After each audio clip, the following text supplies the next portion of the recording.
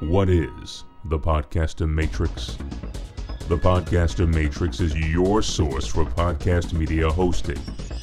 Get your entire podcast library hosted now at podcastermatrix.com.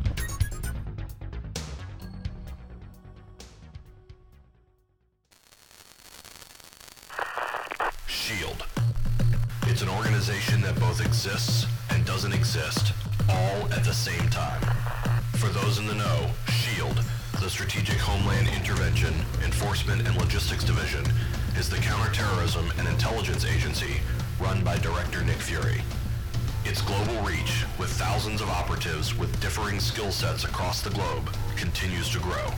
SHIELD's activities have been documented for a long time, both in comic books and feature films.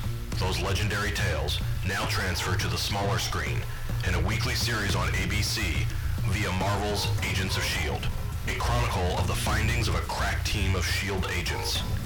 This is the detailed review of those chronicles.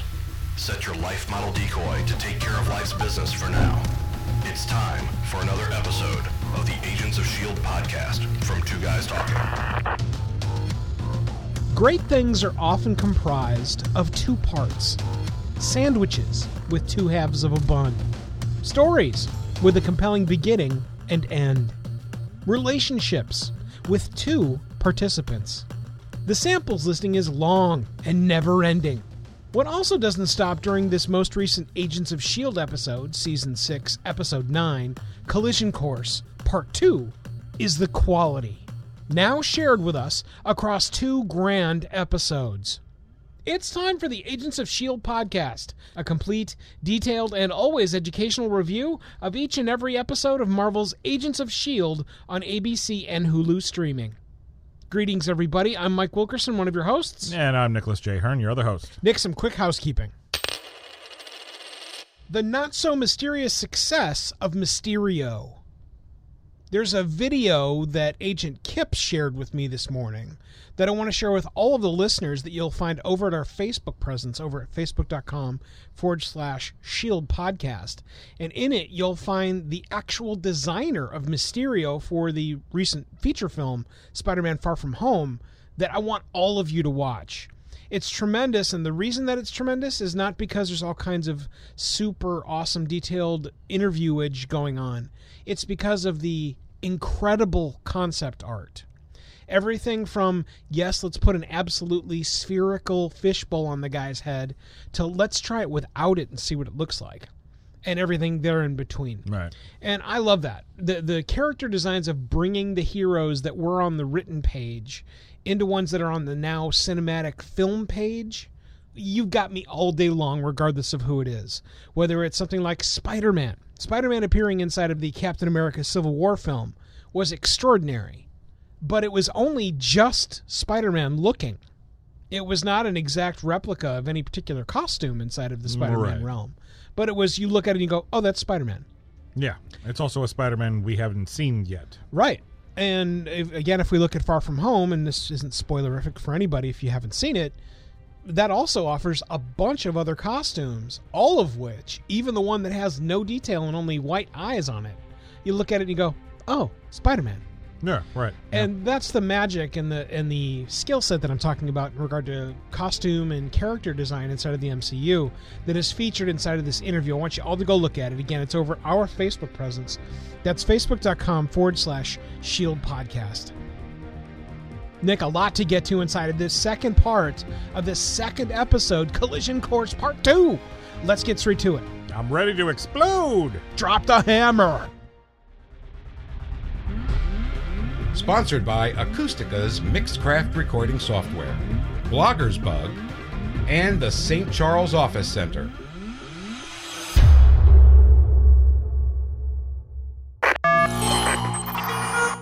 Seeing the Spire. Confirmation on satisfaction factor detail. You were absolutely right.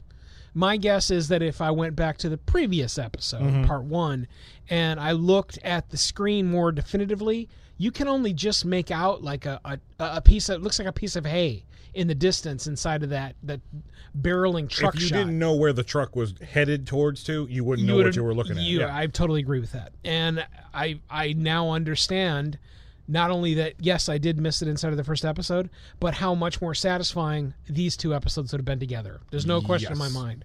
And we're going to talk a lot about that as this episode goes on. And again, I don't know how, I guess maybe there is no such thing as a mid-season break anymore, especially when you consider that a lot of people will be listening to this episode of our podcast.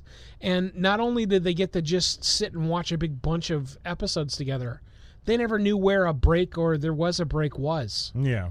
Maybe even seasons. The bleed through inside of the last 2 seasons of this show has been pretty thick. Mm-hmm. So if all you did was watch it and it was action-packed episode after action-packed episode after action-packed episode with cliffhangers, you might not actually know where the seasons much end, much less another episode's beginning.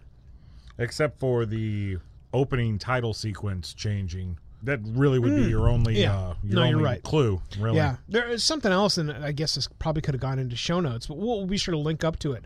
There's an article that I just dropped inside of my own personal Facebook presence, and inside of there's some actual really great, superb Netflix tricks.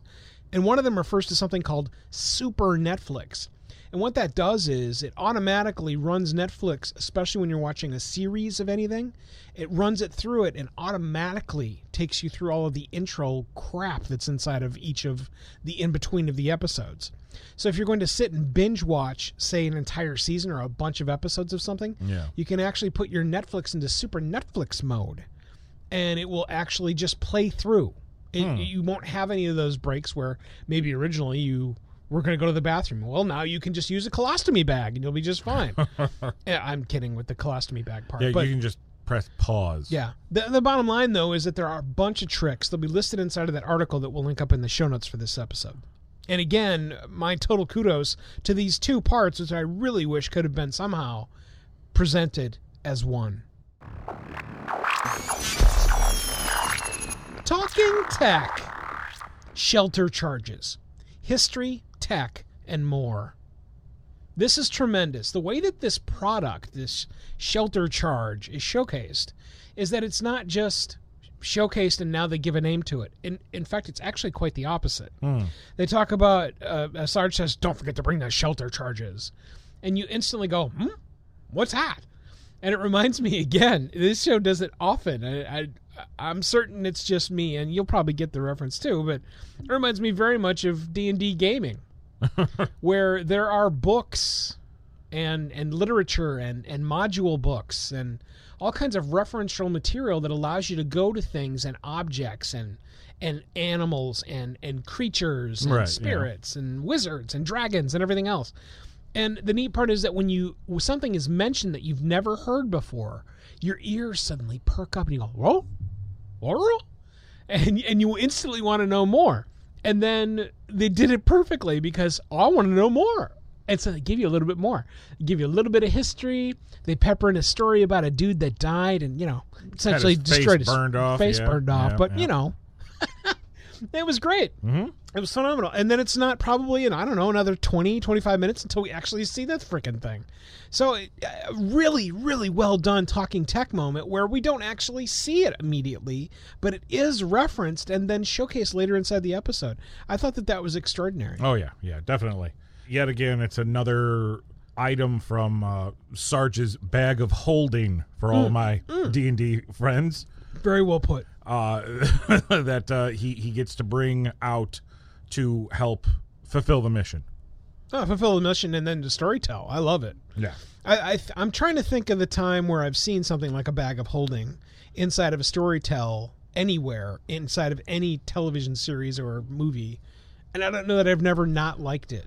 Because why not? It works for Mary Poppins. And that's where we ask you guys, what is your talking tech moment for this episode? Let us know by going over to our website. That's agentsofshield.tv. Fill out the quick web form and tell us what your talking tech moment is for this episode. Owning it to people, to see it through. I think I was being skeptic when I wrote this bullet point. Because very often when you're just going to, hey, you're an army man, get out in the middle, and hey, you're sacrificing this because you owe it to the people. Yeah. Very often it's just kind of it feels vague. It feels like it's worthless when it's said that way. And after seeing what happens throughout the rest of this episode, it's incredibly well put because it is taken as that, but it's not showcased as that. The way that the writers and the director painted it on top of the actor's portrayal here was Sarge literally saying the words, "You owe it to the people." And you kind of go, well, no, you kind of don't. But that isn't what's showcased at that moment. But then what happens throughout the episode arc actually fosters the fact that you as the viewer were right to think that no, you should not just give yourself up because you owe it to the people. Yeah. And I really enjoyed that. I thought that was a little hidden nugget that I was able to come back to because I was ready to rail on the episode when this started because that's a bunch of BS. When somebody says, you owe it because of the people to see it through. No. There's almost always some solution that will get a whole lot more done for positives for everybody, in particular when there's death involved. No. Somewhere there's going to be an option. And when people tell you that there is no option, that makes me wary, especially inside of real life.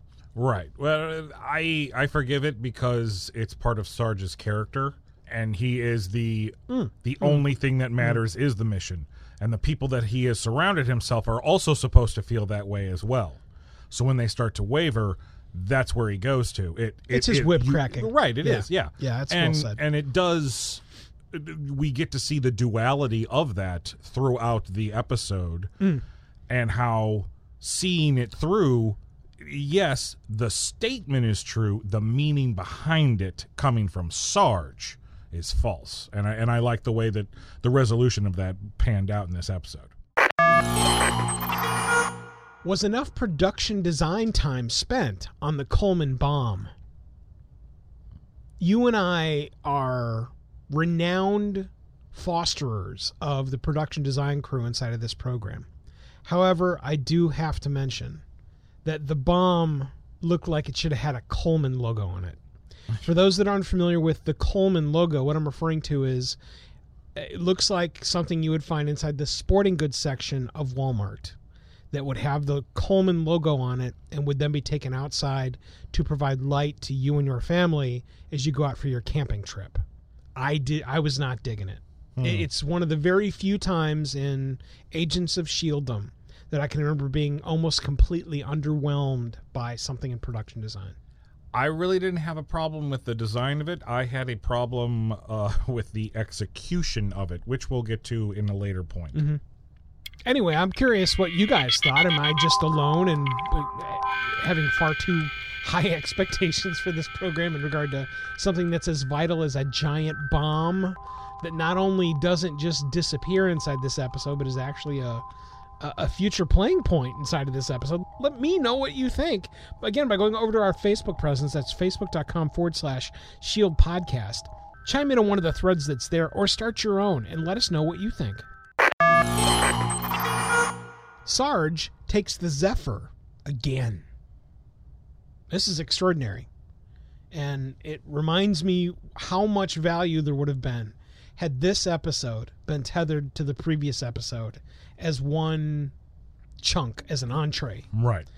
It doesn't make me angry, but it makes me much, much more satisfied that this is actually here and was tethered to what we've already seen. And it makes me want to have them somehow able to deliver 43 minutes times 2 of television. And I don't know how they're going to fix that. Obviously, this floats around where if this could have happened a week earlier, well, it's during the national holiday.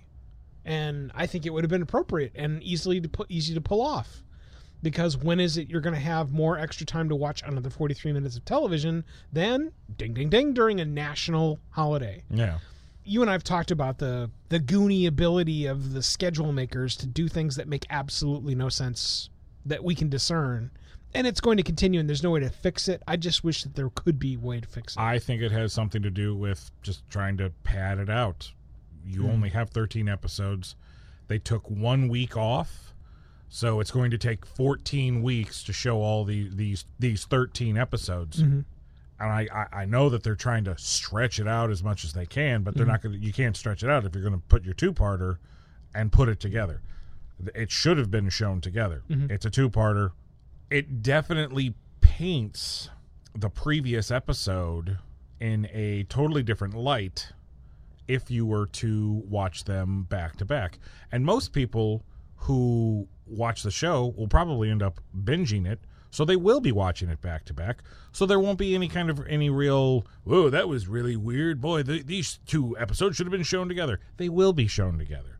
Unfortunately, we decide to review every episode as it airs, so we are the ones that suffer. We are the ones who bear the responsibility of having to deal with subpar programming. All for you. That's right, because we owe it to the people We to see owe it through. to the people to see this podcast through.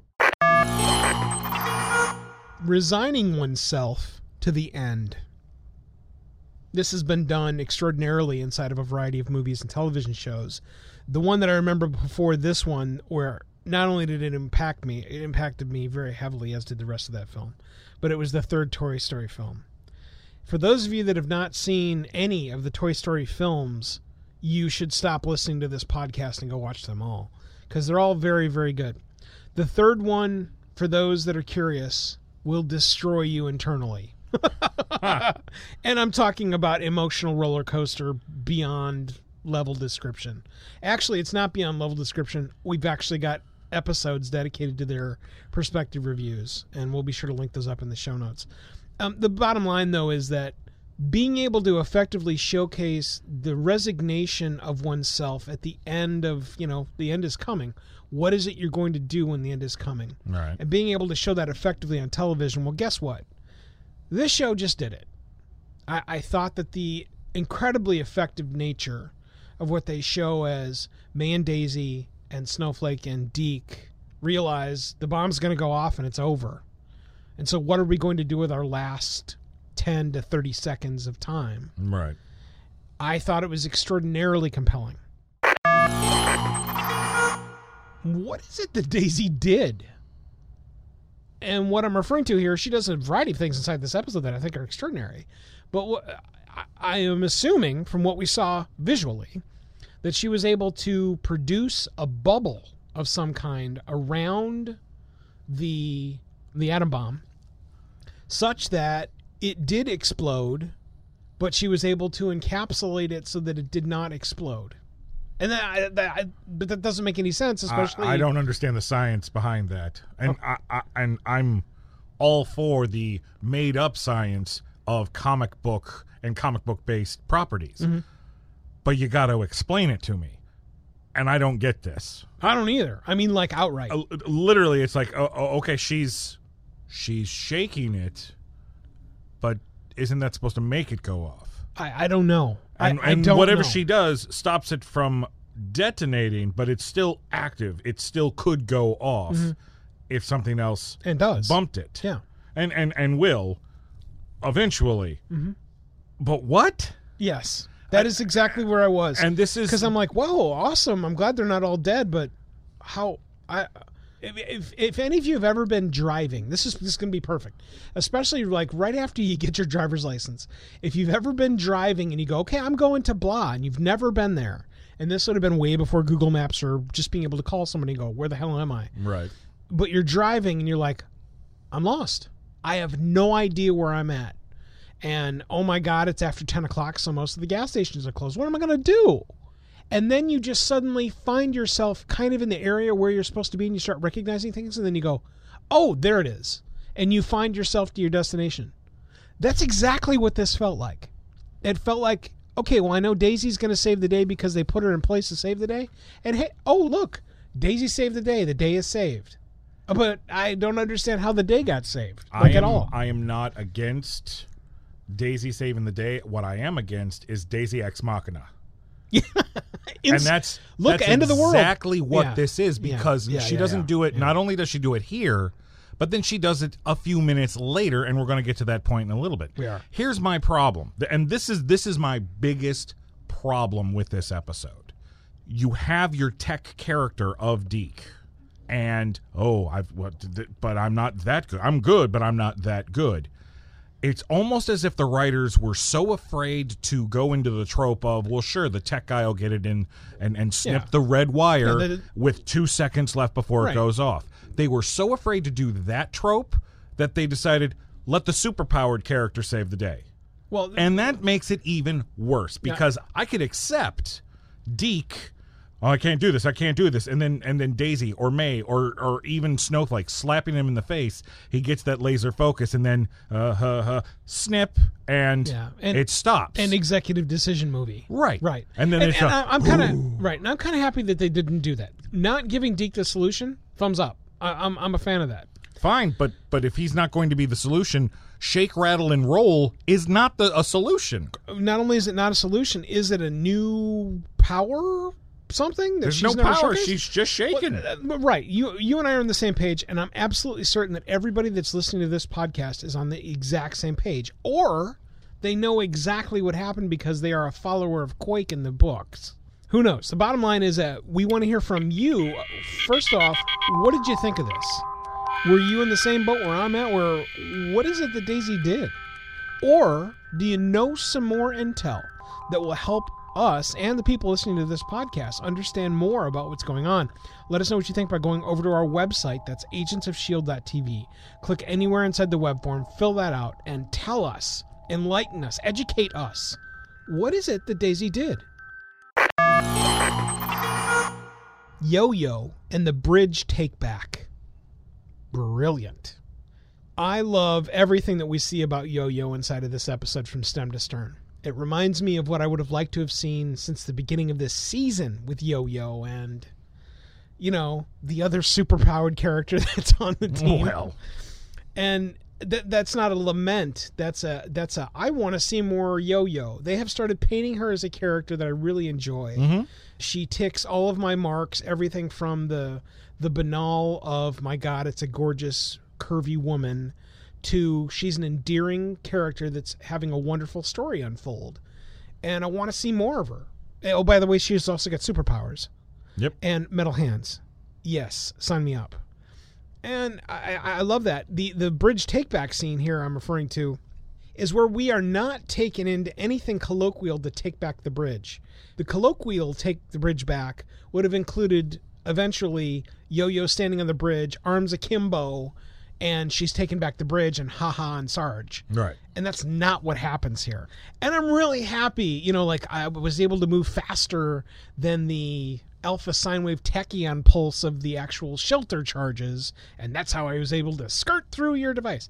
There wasn't anything stupid like that, and I'm really glad that they didn't choose to do that. She played on Jocko's humanity, even though he's not human. Right. And used the 2-3 seconds it took to turn off the device and step over to help Pax to get in there and do what she needed to do and by drop keys slipping and the key into Mac's hand. And it was brilliant. It was against the grain and absolutely chucks a wonderful positive point up inside this episode. May and Daisy make plan. This is very effective because now that May and Daisy, we know who these characters are. We're not being introduced to anything new. And being able to watch them suss out something and it taking a matter of seconds and then them conveniently sharing a piece of what the plan is and then watching the plan get executed. This is how we know we're comfortable with the characters that we're being provided and comfortable that whatever they're going to deliver is going to be satisfying because it is. Yep, exactly. And it's incredibly well done here with Daisy and May. The characters that they have been able to paint with the two of them interacting together, especially while away from the rest of the team, I think really is extraordinary at this point. As I've said, it's the character development throughout 5+ seasons of a show. Really, you don't have to do anything anymore where these characters are concerned. You don't have to keep on peeling back layers. We've seen the layers. We know who they are. And now it's just, you know exactly how they're going to react in these situations. You know that they're going to come up with a plan. It ain't over.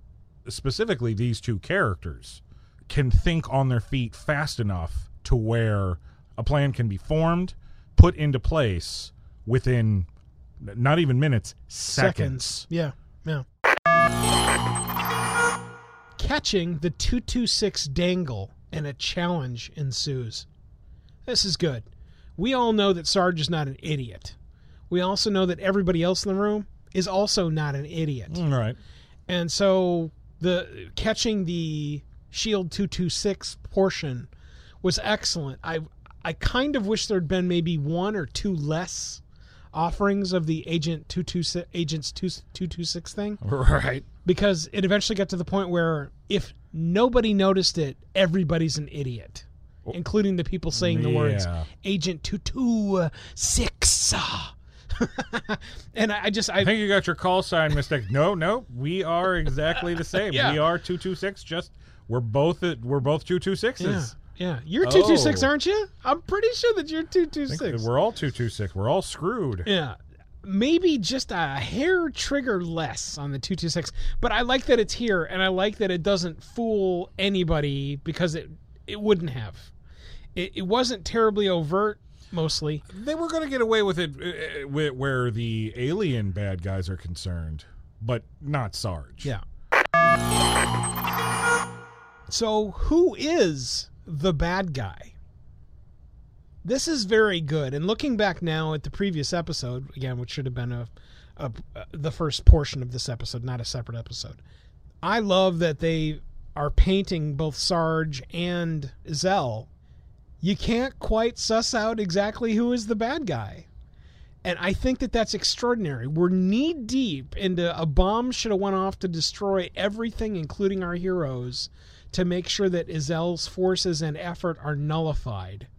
And it didn't happen. Yeah. But I don't feel like, and now the vampires are going to come and get us. I don't feel that.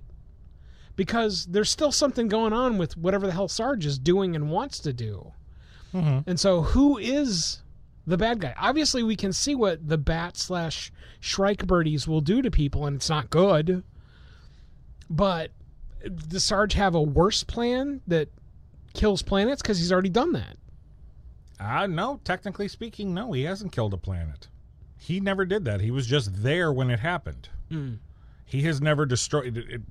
Correct me if I'm wrong, folks, but we are led to believe that he would be a world destroyer, but it actually turns out that he's been trying to save worlds, and it's just he's too little too late. Well, and maybe that is the answer to the question then. So he is the good guy. He's just incredibly focused on getting a solution and right. And doesn't worry about the collateral he's a bull in a damage. china shop. Yeah. Why did everyone in the truck go into the section of the truck with windows in it? Was there a line of dialogue that covers this that I just missed inside of the episode? Well, there's only My God, there's 53 foot of this truck that we need to get into. Let's make sure that we stand inside the 4.5 feet that has a window. It was more than 4.5 feet. They were in the looked like the majority of the trailer bed area. Well, right, but not that all of them had windows like that? No, I don't think so. Well, I guess we need to go back and take a look at the interior to see where the windows Pull were. up the tape. Yeah, that's exactly that's what I'll do. I'll get right on it. I'll pull up the tape. Whether the thing had windows or not, if there's no windows, there's no peril. I so agree. it's kind of a yes and no, because they were breaking through anyway. They were breaking through the truck. They were. Well, eventually they would have gotten through the metal. Right. But you can't see the peril coming at you. And maybe it was the fact, hey, we've got this money that we got to spend on digital effects, man. We're going to show the Shrike flying like frickin' flock of birds. And we're gonna show the shit out of it. Yeah, I didn't put it in here as a point, but I may as well insert it because we're kind of right in that little wheelhouse. What did you think of Agent May snapping a Shrike out of midair to prevent Deke mouth entry? That's what Agent May does. That's pure Melinda May. Yes, I will grant that. And I didn't make it a bullet point because everybody goes, oh yeah, and the story fosters on very quickly forward. So I guess I'm okay with that. But her yanking a plummeting Shrike that's just come through the window out of thin air. Okay. A strangely quiet moment in the lab. This episode does something extraordinarily well. And it takes what is supposed to be, oh my God, look, it's another fight between characters, in particular, superpowered characters that are going to kick each other's ass. Except they don't. Yeah. And it's gold. It's absolute gold. It's playing not only against the grain, it's playing into something completely different than what we're used to getting, than what we would get if this was a show on, say, a WB network. And it is instantly more satisfying and delicious because of it. I'm going to have to disagree with you with the WB statement. Oh, shut up and count out of my opinion. Because I watch the CW shows, and I do enjoy them, and some of the writing is quite good. Mm-hmm. Some of it's not, but some of it is. I get pathos in that show just like I get pathos in this show. This right here is a perfect example of two characters who, up to this point, are known for taking action. Jocko being the one that can take a beating but also dish one out. And make a killer souffle. Right, evidently. And Yo-Yo being the, hey, I've got powers, I will use my abilities, unlike other people who will sit and wait and talk. I can use my abilities to get things done. Yet they both take the time to actually have a conversation because the game has changed. Jocko, probably Sarge's most loyal soldier, is seeing the cracks in the man that he's following. He comes from a background of peace. And Elena uses that. I mean, she flat out uses that. You were the runt. You were a baker. Would your family really want you to be doing this, killing innocent people? And it just goes to show that even in a show that's, your nice little comic book-based show on Friday nights, it doesn't have to be all punches and shoot-em-ups and explosions. You don't always have to fight to get a resolution to a situation. And this is a beautiful scene that paints that picture perfectly. Can the Zephyr catch a spaceship? I mean, obviously, yes. Well, the answer is yes. Because if they can't, boy, it's going to be a short episode. No, it's going to be The Last Jedi. Well said. Yeah. Very well said. And I don't think any of us want that. No, I... So, of course, the last Zephyr shield is, of Agent Shield. The Zephyr is going to catch a spaceship. Yeah. I get it. I get it. It's smaller. It can move. It should be able to move faster. It should be able to navigate through the atmosphere and the gravitational pull easier than a giant ship like that. Technically, physics is in its favor. The teeter-totter of Sarge and Mac and time for Told Ya. There is a scene in here, and it's wonderful. And it's where suddenly Mac instantly takes on the persona and, if not, the script writing of Sarge inside of previous points inside of this and the previous episode. Episodes, really the season. And it feels like the dialogue that's coming out of Mac's mouth is actually written for Sarge and vice versa. It's so wonderful. And then the payoff inside of this, where previously inside the episode, Mac has said, hey, I'm going to be getting back my ship. I just want to let you know. And then the payoff of Told Ya inside of this was immensely satisfying. There are very few times where I have a very satisfying laugh to myself, especially when I'm alone inside of the studio watching an episode of anything.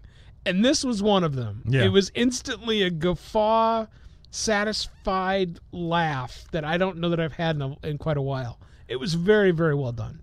My situation was, the fight happens. I'm like, all right, finally, this is what we've been building towards. We get a really great fight sequence. To encapsulate it all, the nice exclamation point on it is Told Ya. I laughed out loud because I was not expecting that I wasn't either. From Mac. I wasn't either. And again, the dynamic of being able to take Coulson/Sarge to be kicking the giant chocolate black man ass. Yeah. Dude, that bowled me over. I was absolutely satiated with that. And again, the exclamation point on the point that I have written for this is Told Ya! Exclamation point. And so well executed. Finally, liquefy mode. Mike Wilkerson Brain has been talking about this for what, 3 seasons now? It's like, hey, look, peril. Great. Commander Wilkerson, what's the command? Oh, I don't know. Liquefy everything? Right. Because that's what should happen. That's your go-to move. If Yes. you had the Quake powers, it would always be liquefied mode. Oh, I see that there's a bit of peril around the corner, Mike. What would you like to do? Liquefy everything? Figure it out later? Oh, yes, sir. And that's what should be happening. And that's exactly what happens here. It also is discernible as to that's what's happening. It is effectively done inside of slow motion. It's clear to me that that is what she is doing. Every single Shrike that comes into whatever her cone of awesome is here, as she's leaving an opening that's the size of a door opening. Yeah. She is liquefying each and everything that comes through that portal. Thumbs up, absolutely showcased perfectly, incredibly dynamic, incredibly dramatic, and wonderfully Quake. But she's got her arms to her side. It's almost as if instead of channeling the Quake powers through her hands, which she's done all the time, it was almost as if at this particular point in time she's decided to use her whole body. Like a dish. Like a dish as they're coming through the door. Yeah. But then also another problem that I had was there weren't all that many that came through that door. Yeah, weren't you expecting like a giant flood It was a mass? flock. Yeah. I mean, Yeah. it should be like a murder of crows type of deal, Yeah. and it seemed like maybe there was 15 at most. Yeah. And then the day is saved. I'm like, what?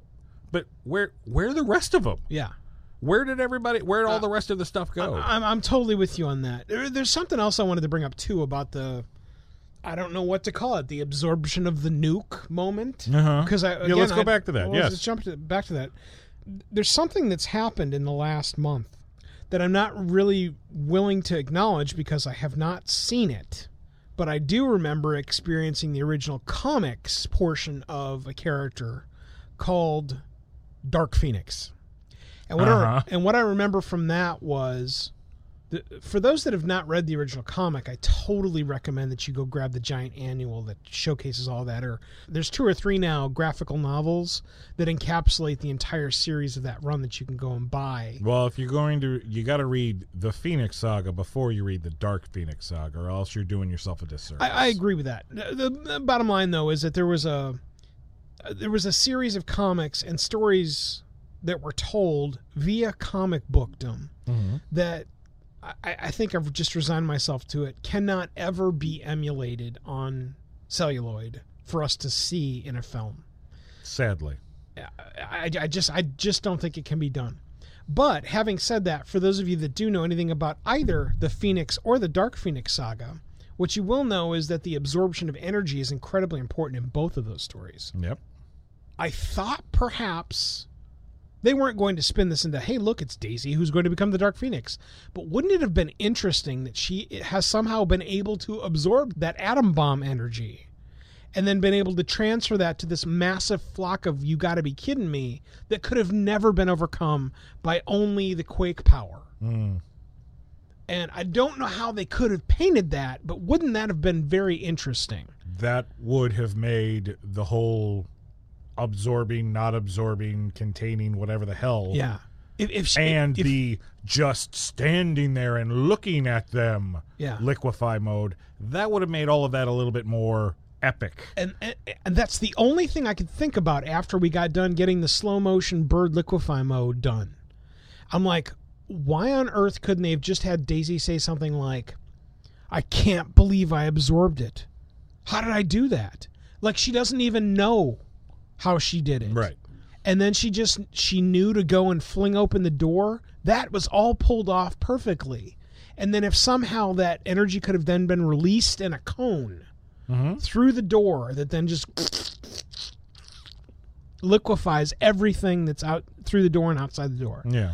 That would have been incredibly interesting to foster that. And it's done now, so it doesn't make any difference. But I thought that was really, really interesting and a good, solid representation of liquefy mode. When docking ports don't matter, this is pulled off so adeptly that I almost didn't leave this in here. But something you have to remember is that docking ports, especially across alien cultures and alien ship technologies, are not universal. And that they do show what is essentially a cutting through and then falling through. I was thumbs up on that. Oh, yeah, yeah. Because it's a seal would be made. Okay, get me the cutters, Hudson, cut a bypass. Right. And that's exactly what would have happened. So I was really happy that we saw that. And it was so quick that you don't really think about it, except when you think about it. And so checks in both check boxes, thumbs up. And I thought Mac looked perpetually angry. Man, the actor that is Jocko has the perpetual angry face no matter what he's thinking about. I love my dad. I love chocolate chip cookies that we baked when I was a child. And the whole time it looks like, I'm going to fry your brain. Right. It was wonderful. And seeing the two of them standing next to each other having essentially the same faces, they're preparing for battle. It was tremendous. It was great until... And I thought Mac looked big. It wasn't great enough comparing the angry faces of Mac and Jocko. Let's compare the size of Mac and Jocko. Yeah. Because just like Mac makes, I guess, anybody look incredibly tiny, Jocko is a monster compared standing next to Mac. I mean, like, I'm not kidding. Like, the same comparison between Coulson and Mac is made between Jocko and Mac. Yeah.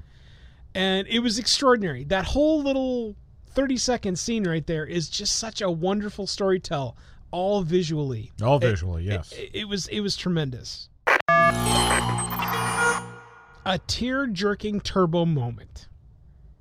How many times can the giant chocolate black man make Mike Wilkerson cry inside of this episode?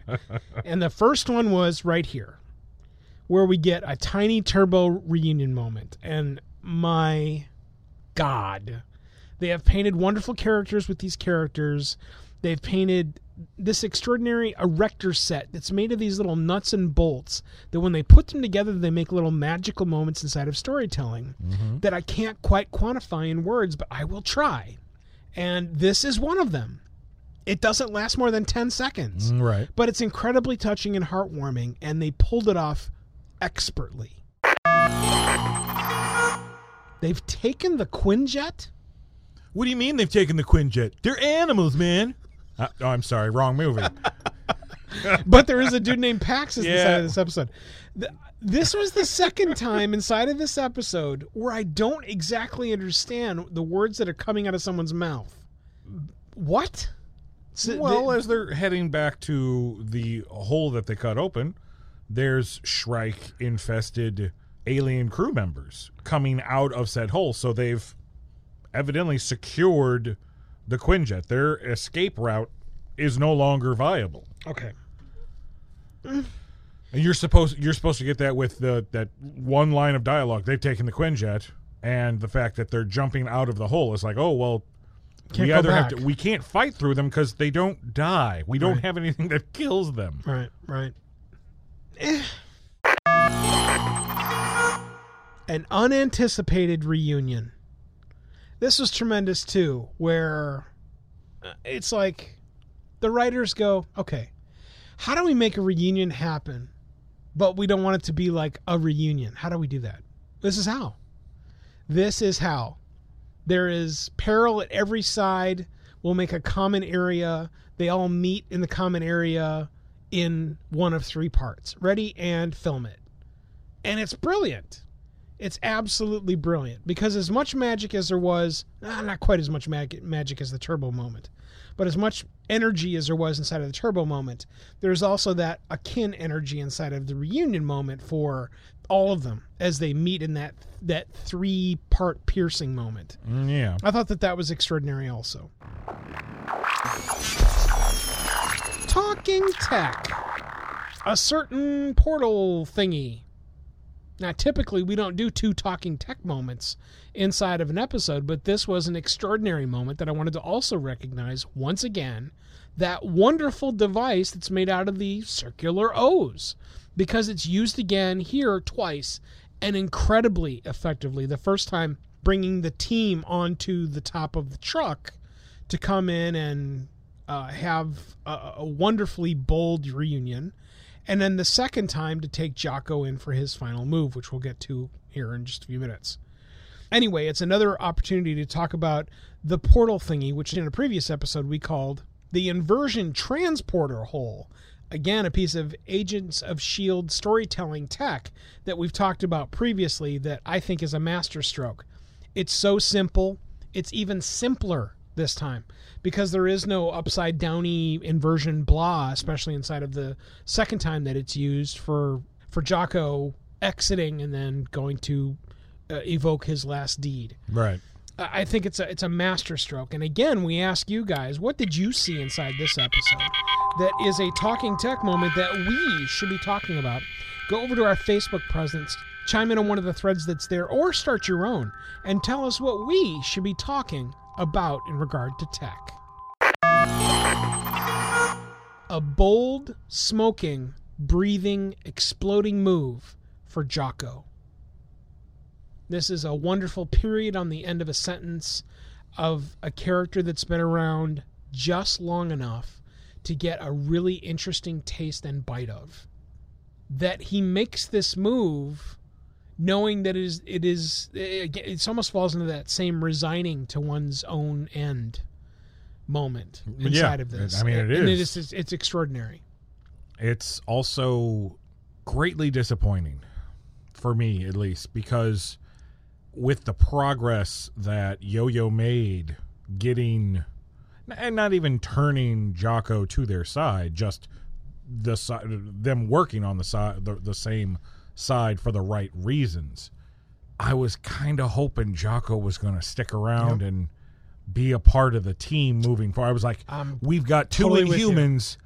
Let's have an alien who can pass for just a really big human. That breathes fire effectively. Breathes fire. Which We've is got a a cheap new effect. power set right. that we don't have on this team. I wanted him to be a new member of the Agents of S.H.I.E.L.D. I'd actually made another point. We'll just loop it into this one. And the next point was going to be a missed team-up opportunity. And this was, without question. As satisfying as I found Jocko's final sacrificial moment. It was great. It was outstanding. But it really does showcase a completely missed opportunity for team-up. And I really would have liked to have seen that because I think he also would have delivered something. We have a giant chocolate black man that's leading. He is the director, yes.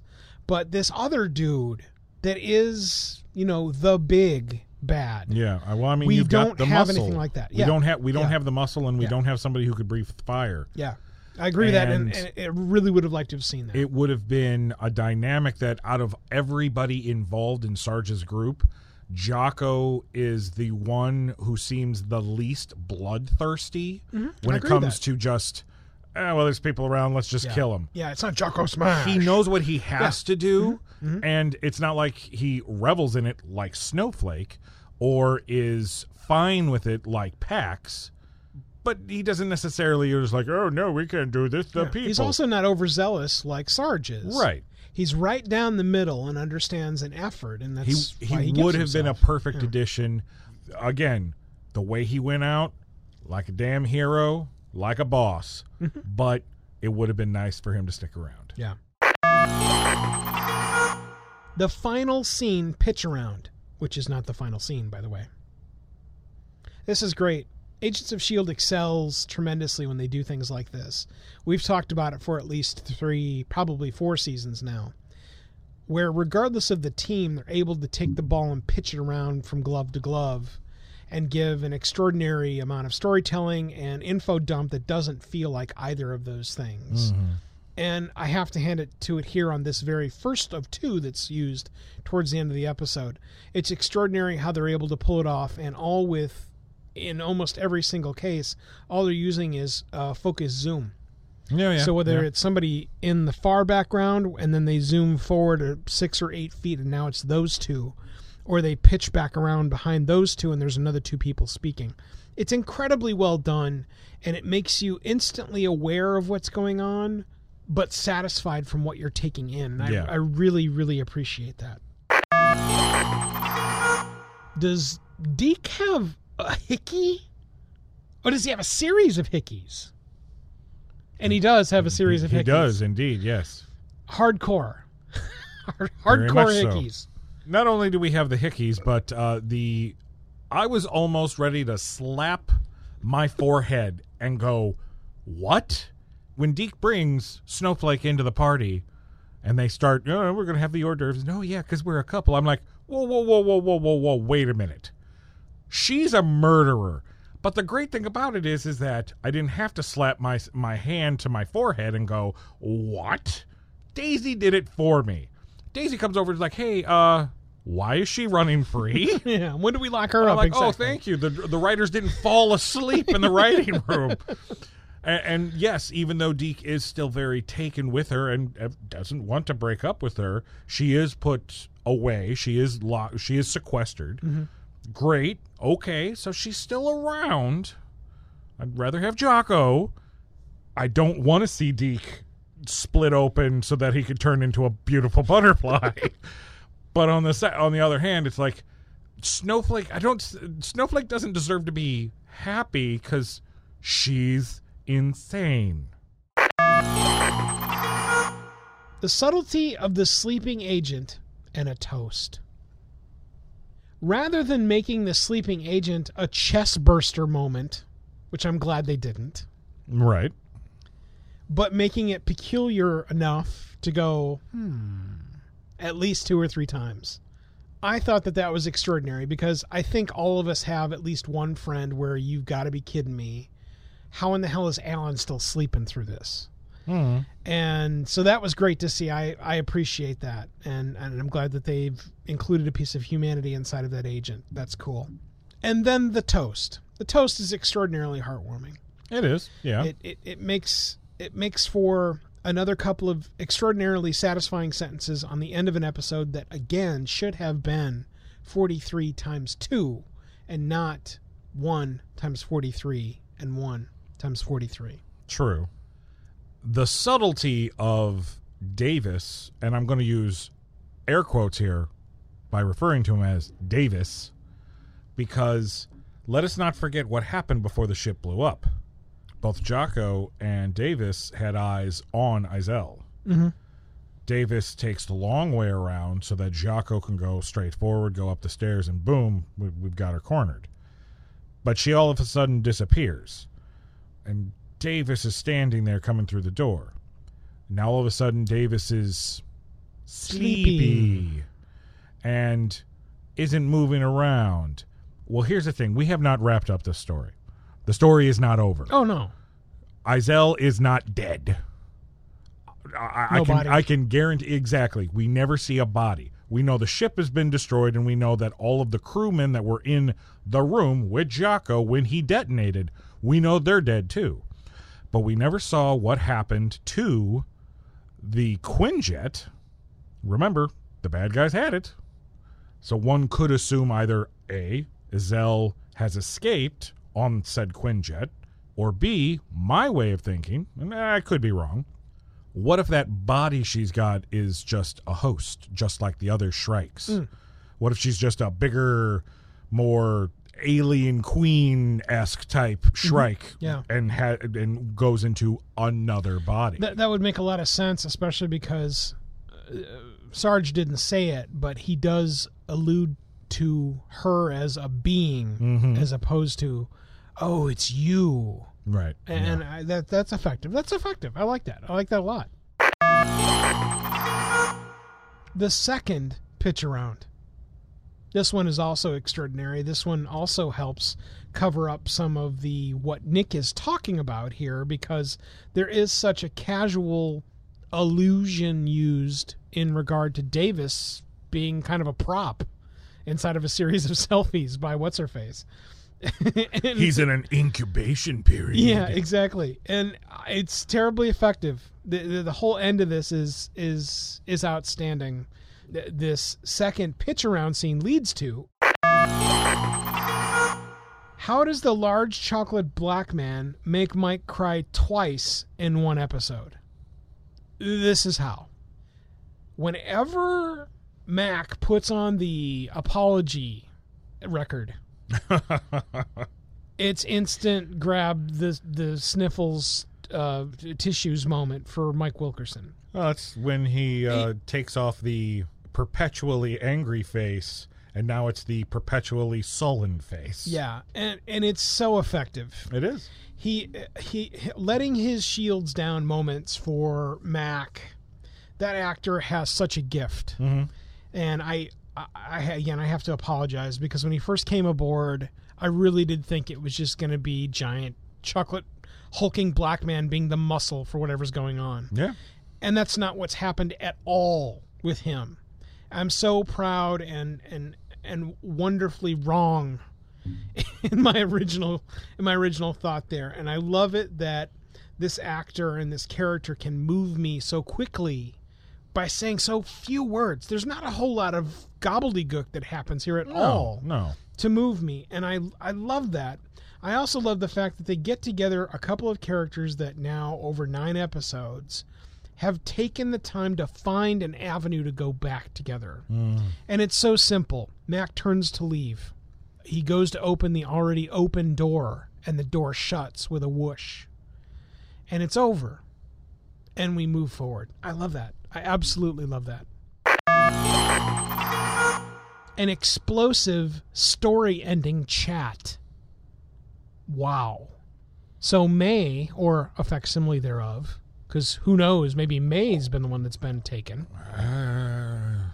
I mean, we don't know. We don't know. We know nothing. Yeah. This is a jaw dropper. This is a total jaw dropper. This is one of those that, had this been put together and it was one nice chunk that you're watching and you're going through this roller coaster of, what is going on? Oh, wow, this is holy shit. Yeah, this was that That's moment. that moment. Yeah. And then you have to wait a week to find out what the hell happens? Yeah. Come on. Yeah.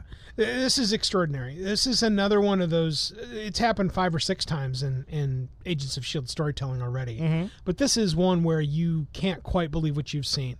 Especially after hearing the words come out of Melinda's mouth earlier in the episode, I should have killed him. Yeah.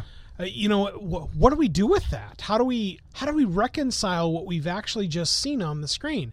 And the answer is, you don't get to give us an answer for a week.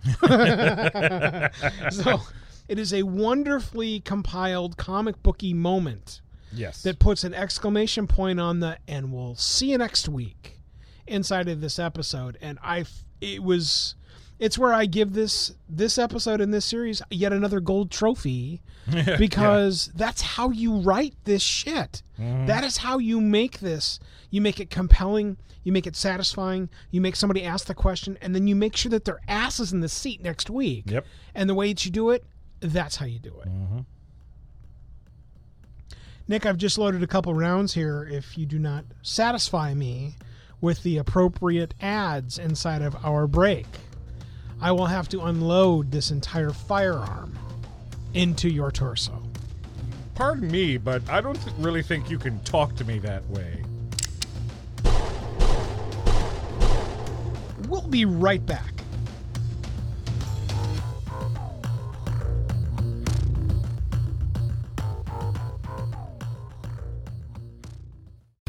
Wouldn't it be cool if your advertising could last forever? It can, with perpetual advertising. Here's how it works. Magazine, radio, and television ads are efforts that people might see or hear once, and then they're lost forever. Perpetual advertising provides you with the chance for repeat exposure and replayability weeks, months, even years after it's originally inserted inside a podcast. So even after your advertising is included in a podcast years ago, those efforts are still impactful, providing you with true return on investment. Real impact, thanks to perpetual advertising. Are you ready to change the way you and your company or organization advertises? Find out more and launch a unique perpetual advertising effort right now by visiting twoguystalking.com/sponsors. For most, Friday the 13th means Jason Voorhees. What a lot of people don't know, however, is that there was another Friday the 13th, the television series. Join your podcast hosts, Mike and Nick, as they review the search for cursed antique goods during a perspective review of Friday the 13th, the series. It's the Curious Goods Podcast. Check it out now at CuriousGoodsPodcast.com. That's CuriousGoodsPodcast.com.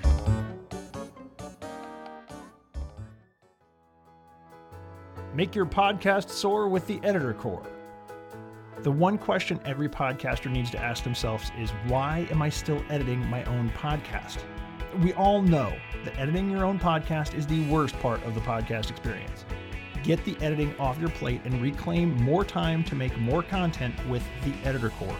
Affordable, talented, experienced podcast editors are ready to take your podcast literally to the next level, to make it soar. Make your podcast soar with the Editor Core.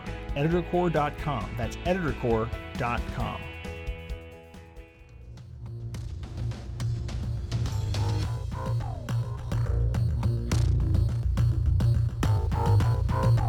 Everyone, welcome back to the Agents of S.H.I.E.L.D. podcast, a complete, detailed, and always educational review of each and every episode of Marvel's Agents of S.H.I.E.L.D. on ABC and Hulu streaming.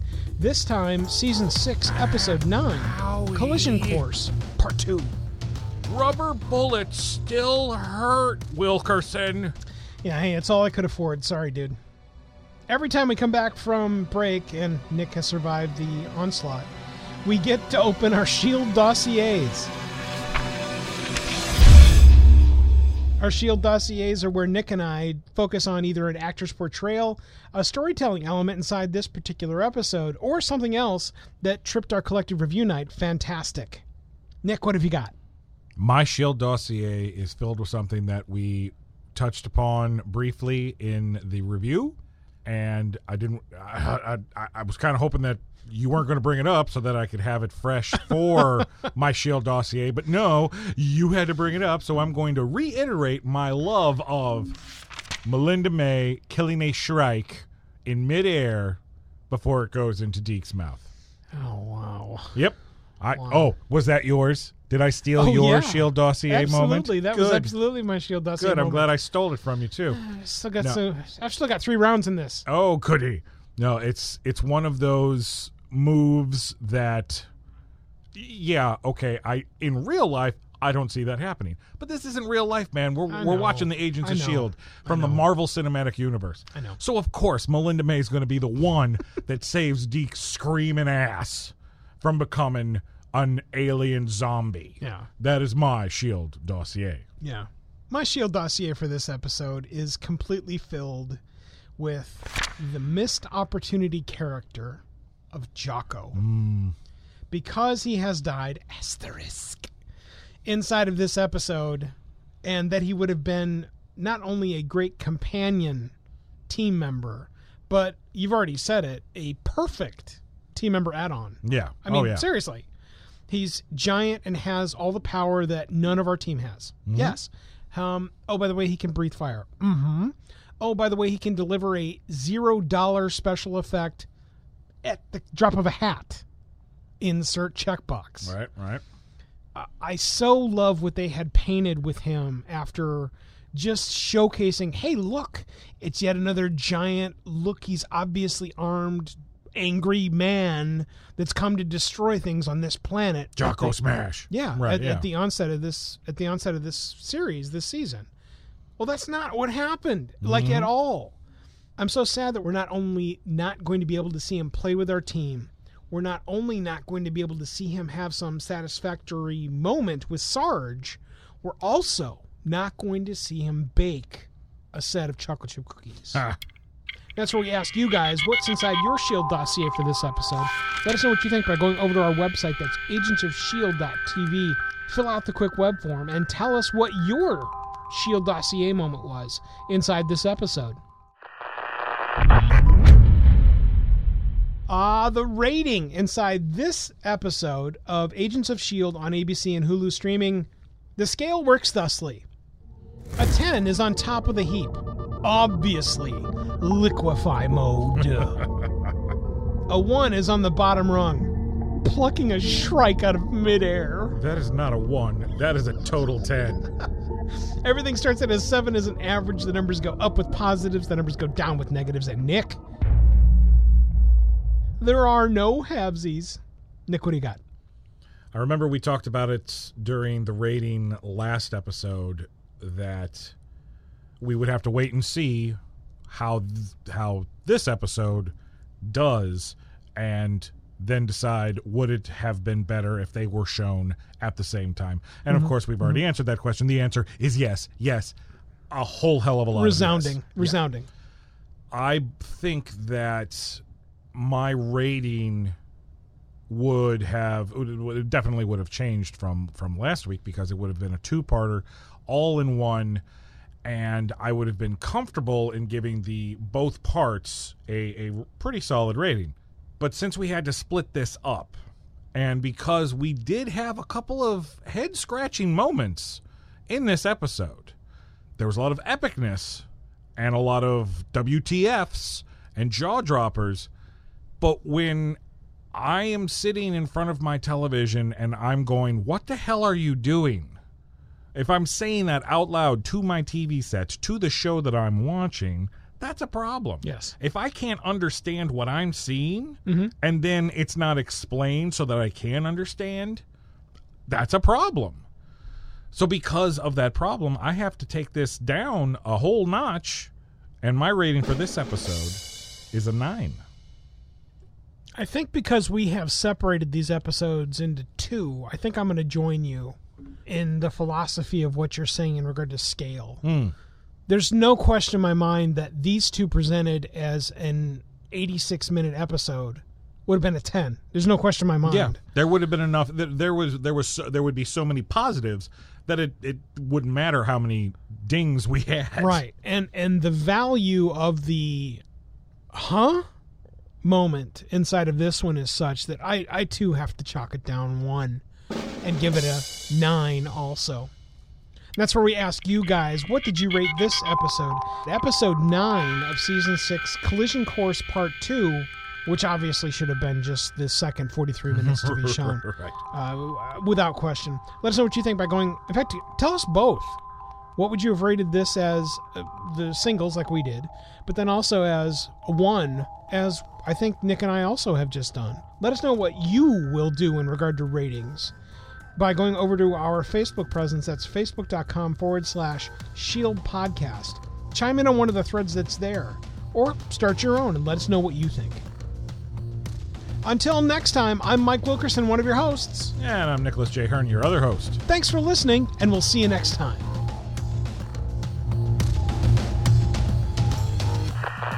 We're thankful you were able to review this covert communication, reviewing the most recent episode of Marvel's Agents of S.H.I.E.L.D., a chronicle of the stories and soon-to-be legends on ABC.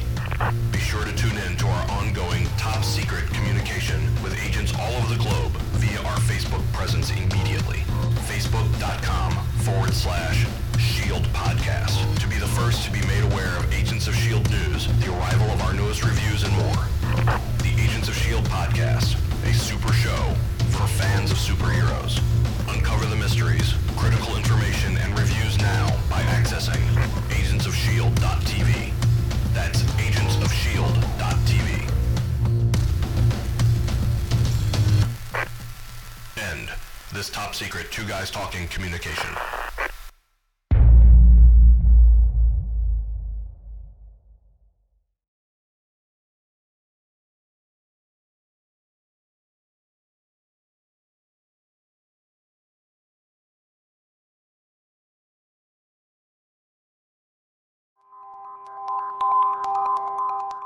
I like your outrage. That was awesome. Great job on the outrage, Nick. It's not acting. I Oh. am outraged. I was outraged. I'm like, literally, it stabbed. I was like, what the hell is she doing? And then I have no idea. everything is fine. I'm like, I have no what? idea. I went back and I looked at it, and I'm like, I'm not dumb, okay? I immediately go, all right, well, this episode just took us 7. we're not even 15 minutes into the episode, and you're already at a 7. You're an average right now, buddy. Yeah.